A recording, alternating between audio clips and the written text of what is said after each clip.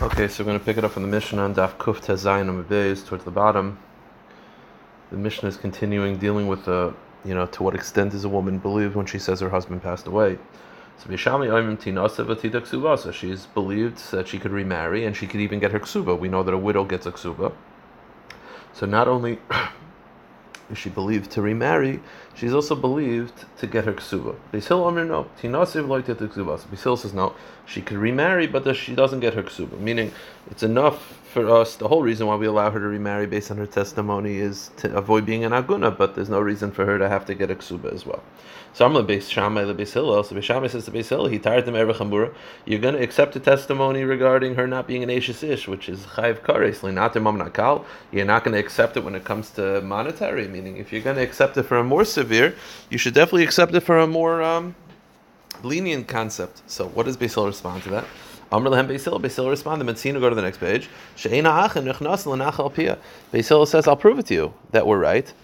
Even according to you, that we accept the woman's testimony regarding a ksuba, but you don't accept her testimony regarding the brothers. Meaning, right? This woman is testifying that the man died.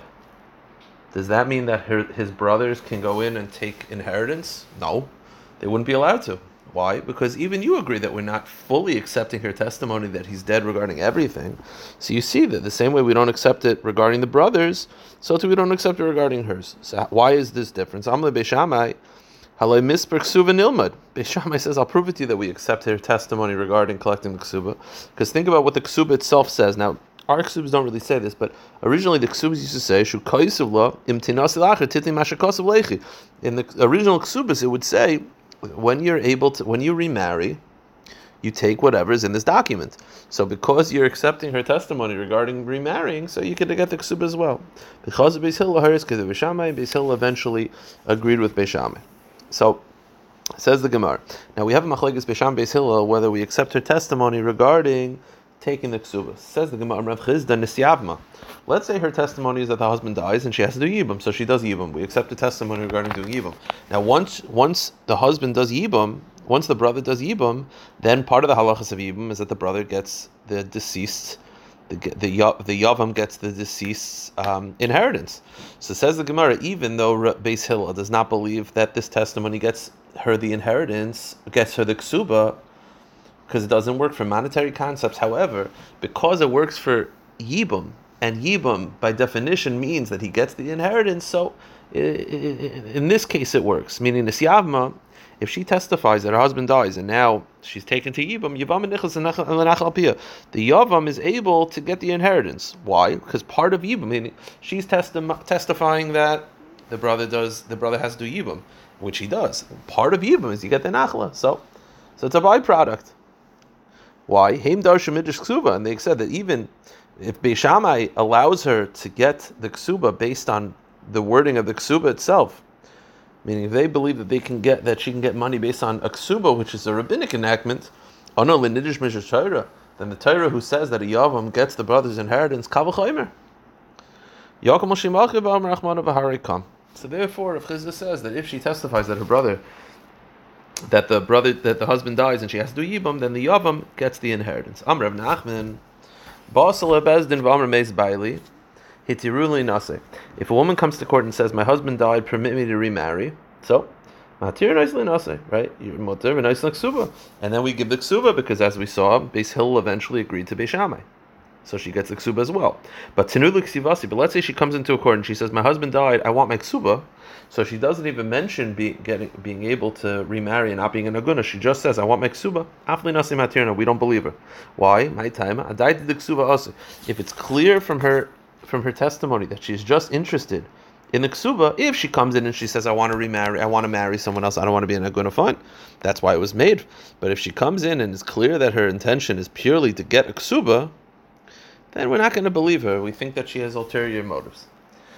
So if she comes in and says, "I want to marry," we believe her. If she says, "I want the ksuba," we're not believe her. So here's the shayla. Let's say she says both. I want to marry someone. I want to be able to not be in a guna, and I want my ksuba mahu. Kivan dam ksuba sadai ksuba. So do we say that because she mentioned the ksuba that clearly is on her mind? Or perhaps no, she's just saying I want this marriage is over, and she's just listing every nafkamina. So she mentioned to marry, she mentioned the ksuba. If there was the third thing, she mentioned the third thing, but she's not trying to get away with anything. She's just listing everything that came to her mind. And if you say and if you say that that's fine, that we believe her and she was just listing everything that came to her mind, what if she reversed the order? So she said both, which we said is fine, but she said I want my ksuva first. So do we say that because she mentioned the ksuva first, that's really bad? Or perhaps she wasn't sure what is more chamer than the other, meaning perhaps the Ritva explains that perhaps she was just saying, I want my ksuva first because she thought it would be like to come into court and say that I want to be able to remarry. That's like a pretty severe thing. So she thought, let me mention the ksuva first, and then I'll get to, leading up to the more severe concept. So it could be she mentioned the ksuva not because that's her motives, but because she was just thought that was the smartest way to go about it. Teiku, we don't know the answer. Okay, new Mishnah. Hakol ne'emanim le'idah. Every woman is believed to say that the husband died, except for there are 5 women. There are 5 women who don't believe because we believe that there are ulterior motives. They don't like the wife, as we'll see why. And because they generally don't like the wife, we don't believe them to say that the husband died because maybe they're just trying to mess up the wife by having her leave, by having her marry someone else when she was supposed to, when she's an Eshes Ish. So we don't really believe her. We don't believe these 5 women. Who are these 5 women? Chamoisa, the mother-in-law. We don't believe the mother-in-law. Mother-in-law and daughter-in-law have animosity. Now, the animosity is based on the fact that you have to realize, and this is the theme for all 5 of them, the inheritance of a family goes to the son, and then it goes to his wife. So the mother-in-law doesn't like the daughter-in-law because the daughter-in-law is eating at her inheritance, right? Everything that was, let's say, her husband's, that she gave to the son, when the son dies, goes to the wife. So the wife is sort of eating away at her inheritance. So therefore, there's an automatic animosity. Now, yeah. And part of the inheritance that he's eating is the mother-in-law's, part of what she brought into the marriage. So therefore, the mother-in-law and daughter-in-law do not get along. Or at least there's animosity, and therefore we don't believe her. Next one is Bas Chamaisa, your mother-in-law's daughter, which is your husband's sister, through your husband's maternal sister. So her sister-in-law is also the same thing, because all the inheritance would go to the sister, if not for the wife. V'tzarasa, the woman's co-wife, that understand they're sharing the husband. V'yivimta, and the Yavam's wife, which is a different type of co-wife. Meaning if she did Yibum, then it's the original wife. Ubas Baila, and her stepdaughter. Now, a stepdaughter doesn't like her because, first of all, the emotional component of the fact that she's replacing her mom, but also, again, she's eating away at the inheritance. Now, all of these women are not believed to say that the husband died because you don't believe her. However, the halacha is that if all of these women brought a get, they're shluchim to bring the get. They do believe that it's a good get. So, ma ben get l'ksiva. Why do we believe them by the get? Sheksav meichir. Because by a get, they're not creating any testimony. It's clearly written that the marriage is over. They're just shluchim. So we believe that they'll be shluchim. But for them to create a situation by saying the husband died, we're not going to believe them. Okay. Here's the kasha. So it said in the Mishnah, mother-in-law's daughter. The question is, what if it's the father-in-law's daughter? So what if it's not the husband's maternal sister, it's the paternal sister? Is there animosity as well? Now, from an inheritance standpoint, yes. The same way the mother-in-law's daughter doesn't like the wife because the wife is eating away the inheritance, the father-in-law's daughter is the same. However, if the animosity from the mother-in-law's daughter is because the mother-in-law doesn't like her, so she created a system where, the mother-in-law's daughter doesn't like her because the mom doesn't like her, so then that would not apply to the father-in-law's daughter. So that's the Gemara's question. If the father-in-law's daughter, so it's the husband's paternal sister who testifies that the husband died, are they believed? Time of the bas chamais, if the reason because your mother-in-law's daughter is not believed, mishum deika ema desanile. If the whole hostility is because the daughter-in-law's the mother-in-law's daughter doesn't like her because the mother-in-law doesn't like her, so she follows her mom. Hinami san v'hachalek ema desania. Over here, it'll be fine because the father-in-law doesn't have a problem. Or perhaps the issue with the mother-in-law's daughter doesn't like her because of the inheritance perspective. So to over here, the father-in-law's daughter would also not like her because she's right to eating the inheritance. So that's the Gemara's kasha. So the Gemara says, well, the Brisa says there are 5 women that are not believed. Now, if you're going to add the father-in-law's daughter, that's a 6th. The Misa, Shishabin, should be 6. So the fact that it's 5 means that he's not listed. So the Gemara says, Dilma time the bas chamaisa, the Amrika Achli, Girsani de Beinasi, Lishna bas chamaisa, Lishna bas chamel. The answer is it could be that really the father-in-law's daughter is also not believed. It said in the mission of 5 and not 6. The answer is father-in-law's daughter is included in the category of mother-in-law's daughter because it's the same relationship and they both have the same reason to have hostility. They're included and therefore they're not listed twice, but it could be it's a problem as well. Okay, so now we said there are 5 in the Mishnah. Now, Hatanya, but doesn't the Brisa say Misheva Noshim? There are 7 women. So we have a discrepancy between our Mishnah, which is 5, and the Brisa, which is 7. So the Gemara says, Hahi Rav Yehuda Nisi. Rav Yehuda. The case of 7 is Rav Yehuda. What's Rav Yehuda's Shita? Because Rav Yehuda adds, Rav Yehuda Moisif, Af Eshes Av. Rav Yehuda adds a stepmother, V'hakala, and a daughter-in-law. These women are not believed because there's also animosity. Now, the animosity, we'll have to see why the animosity is in a second. Now, like a daughter-in-law, what would the daughter-in-law, like why should the daughter-in-law not like the mother-in-law? It's not a money thing, because the daughter-in-law doesn't have a share in the inheritance anyway. We'll have to figure that out. But Rabbi Yehuda added a stepmother and a daughter-in-law. So why did the Rabbana not? Amrullah, Eishasav, Harehi ki bichlal basa'av, Kala Harei bichlal chamaisa. The Rabbanan said these don't have to be added to the list. Why? Because a stepmother is included in a stepdaughter. The Mishnah had stepdaughter, and that includes the stepmother. And the daughter-in-law is included in the mother-in-law. Now, why did Rabbi Yehuda not like that? So the Gemara says Rabbi Yehuda, Bishlam Chamaisa, the Rabbi Yehuda is basically I say that. So Rabbi Yehuda says those are not included because they're fundamentally different hostility. Meaning the Rabbanan said he didn't have to list them. So why did Rabbi Yehuda feel that he had to?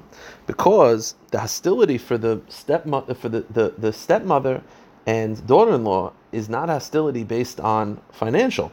So it's a different type of hostility. So the Gemara says, Rabbi Yehuda, Bishlam Chamaisa Sani L'Kala Damar Kach L'Grisani.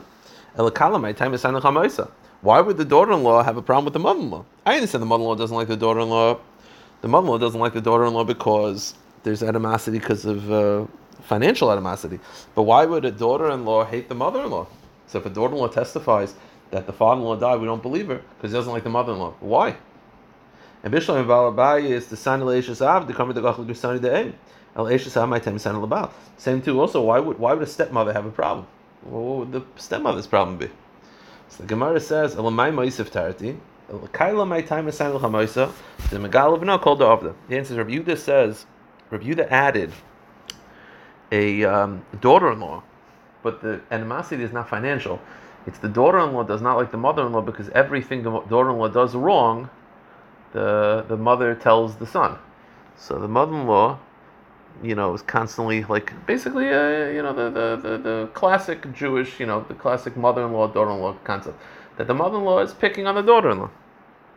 Eishasav nami. So to the stepmother, Sani Labal the Megalavia Koldima. So to the stepmother doesn't like the stepdaughter because the stepdaughter tells the father everything the stepmother does wrong. So that's why he added to the list. Now, why did the Rabbana not add it to the list? The Rabbanan kemayim apanel apanim kain leiv ha'adam la'adam. As water reflects a face, so to a heart of man. Meaning that people are treated the way you treat them. If you're nice to people, they'll be nice. If you're not nice to people, they won't be nice. So what does this mean? So Rashi says that it wasn't listed in the Mishnah. That the reason is very simple. Because the mother-in-law doesn't like the daughter-in-law doesn't like the mother-in-law.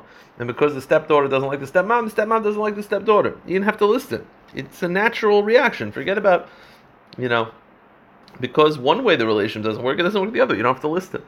Rav Yehuda, and what does Rav Yehuda do? So why does he list it? Why doesn't the pasuk say Kamayim upon him? Kamayim upon him is referring to Divrei Torah. It's not referring to human relationships. It's referring to Torah, our relationship to Torah. That if you work for Torah, Torah will work back for you, and if not, not. If you like toil in Torah, then Torah will be ingrained within your heart, and if not, not. What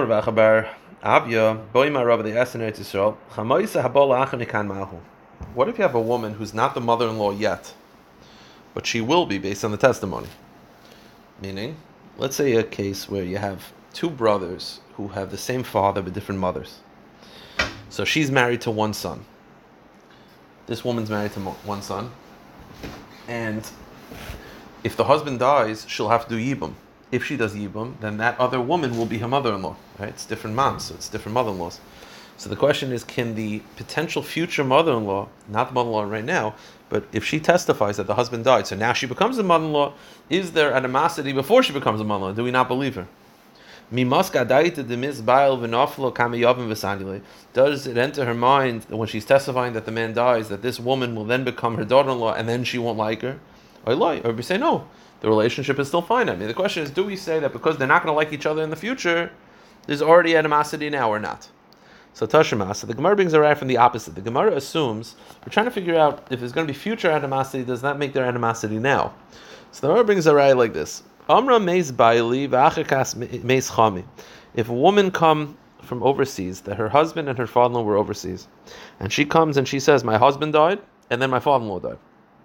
Tinase v'tidiksuva, so she's allowed to remarry, but chamoisa asura, but she's not allowed to, the mother-in-law is not allowed to remarry because this is an example of a daughter-in-law testifying about the mother-in-law, which is not allowed. So my time chamoisa asura. So why is it? La mishum damrin la baila mais v'loy chamei mais, but the kamri hachi lekalkula chamoisa dekavina savar lebasa shaitel letesi titztara. The Gemara assumes over here, when the issue, right, a daughter-in-law is not allowed to testify about the mother-in-law. So this is a case of daughter-in-law testifying by the mother, so it doesn't work. But the Gemara says, but wait a minute, why does it not work? The Gemara assumes that the issue with the daughter-in-law and the mother-in-law is that the mother-in-law harasses the daughter-in-law, so she doesn't like her. Over here, where both husbands were overseas, the Gemara assumes that because they were overseas, their relationship is now fine. Because the whole reason why they have a problem is because the husband's there and they're harassing each other. But when the husbands are overseas, they're fine. So you see they're fine now, and yet it's still, you can't testify. So what does that show you? It shows you that even though it's fine now, it's not going to be, because it was a problem, it's a problem forever.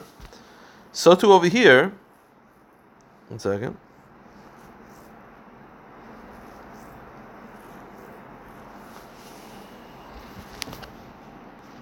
So the Gemara is saying that the same way right now there's no hostility because the husbands are away. But what's the answer? When their husbands come back, there will be hostility. And yet, so there will be hostility. And she's not believed. So you see that future hostility is enough. So too over here where she's not the mother-in-law now, but she will be, future hostility exists. The Gemara says no. Dilma shani hasan deragish l'tzayra. Over here it could be the issue is not future hostility. The reason why we don't believe the whole Gemara is based on the assumption that when the husbands are away, there's no hostility. But who said? Maybe the daughter-in-law is still upset at the mother-in-law. So because maybe she's currently still upset at what happened in the past, it's not comparable to a case where they have no relation. I mean, the Gemara assumed when the husbands are away, their mom is good. Who said? Ragish l'tzayra, she already felt pain. So because she already felt pain, maybe she's still upset about something that happened in the past. So it's not comparable. Okay, weiter in the Gemara. Mishnah. One witness comes and says the husband died. So she's single, Vinisis, and she remarries based on this testimony. And then another witness comes and says it's not true, he didn't die. She doesn't have to leave, right? Because it's 1 against 1, so she's already married, she could stay together. Let's say one witness says he's died and she's single, and then 2 witnesses come and said he didn't die. Even though she remarried based on the first witness's testimony, she has to divorce the husband because 2 beats 1. If 2 witnesses say he died, and then 1 witness said he didn't die, we don't believe the 1 witness. Now this is pretty obvious. We already know this. A 2 beats 1. We already had 2 beats 1. So why do you have a second rule? So the Gemara, a second example. The Gemara is going to say over here, this is 2 beating 1 to be lenient. This is 2 beating 1 to say that she's single. The first one was 2 beating 1 to say that she's still married. So it's a little added chiddush. Okay, so the Mishnah said that if 1 witness says that the husband died and another witness says it didn't die, and she was already married, she could stay together. So the Gemara says, time of the Nisis, the implication is that she's only allowed to stay married because she's married. Haloi Nisis, let's say the 1 witness comes and says she's single. She doesn't get married yet. Then another witness comes and says she's not single. The Mishnah said she could stay with her new husband if she remarried. What if she didn't remarry? What if she didn't marry in between? Haloi nisis, loy tinase. The implication is that she can't remarry. And it's dafka because she already remarried that she could stay with her husband. Let's say she didn't remarry. There'll be a problem. But wait a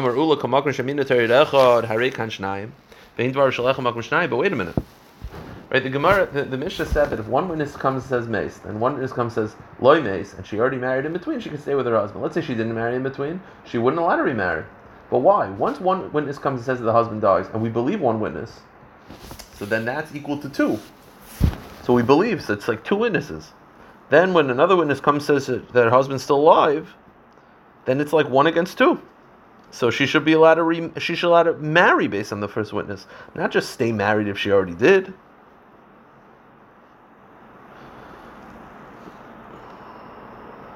So the Gemara says, "Hachi this is what they meant to say. You're right. If one witness comes and says he dies, and then she's mutter to remarry, she's allowed to stay in that heter. Meaning, it doesn't mean that she has to have actually remarried. It's that she's allowed to potentially remarry based on one witness. So, in other words, the one witness's testimony is beats out the future one witness's other testimony. Okay. Then the Mishnah said if one witness says he dies and two witnesses said he didn't die, she has to get divorced because 2 beats 1. So what's the pshita? Of course 2 beats 1. What's the chiddush? The answer is like tzricha b'psuliedis. The case is where the people that testified are pasuledis, meaning they're not men, they're women. The Mishnah's ruling that we go with the 2 witnesses to beat the 1 is talking about where the 2 witnesses are women or slaves who are ordinarily not kosher, but over here they're believed. So, the Tanya is the Rav Nechemia and follows the sheet of Rav Nechemia. The Tanya, Rav Nechemia Omer Kol Makom Shemina Terid Echad Hilach Acharov Deis V'Asu Shtei Nashim B'Shechad Kishnei Nashim B'Shechad. So the case is where one witness comes and says the husband died, and then 2 witnesses come and say he didn't die. So you say, of course you beat 2. The case is where the 2 witnesses were women. So you might think that 2 witnesses of women equals to 1 man. No. Once the Torah accepts the testimony of women, then women and men are the same. So if you have 1 man that testifies that that the husband died, and then 2 women come, we believe the 2 women over the men. But Yibai say another answer, no. Right? According to that view, when it comes to agunas, men and women are the same. It doesn't matter who comes first. It doesn't matter. 1 man and then 2 women, we believe the women. 1 woman, 2 men, we believe the men. We just care about numbers. Ibai say another answer. Could be like this. If the first, we just said that if 1 witness comes and says the husband died, and then 2 witnesses come and said they didn't die, we believe the 2. So we said it's pashut. So we said the chiddush is where the first one was a man and the second 2 were women. The Gemara rejects that. The Gemara actually says if the 1 man came first, then women will not be able to beat his testimony. The only time where women are believed is if the first person that came was a woman. So if the first testimony was by a woman of 1 aid, and then 2 witnesses come and say that and then 2 witnesses come and say that a different opinion, then we'll believe the women over women, but we're not going to believe the women over the first man. So our case, where we believe the 2 witnesses over the 1 witness in the Mishnah, is where it's 1 woman and then 2 women. But if it was 1 man and 2 women, we would not believe them. So it could be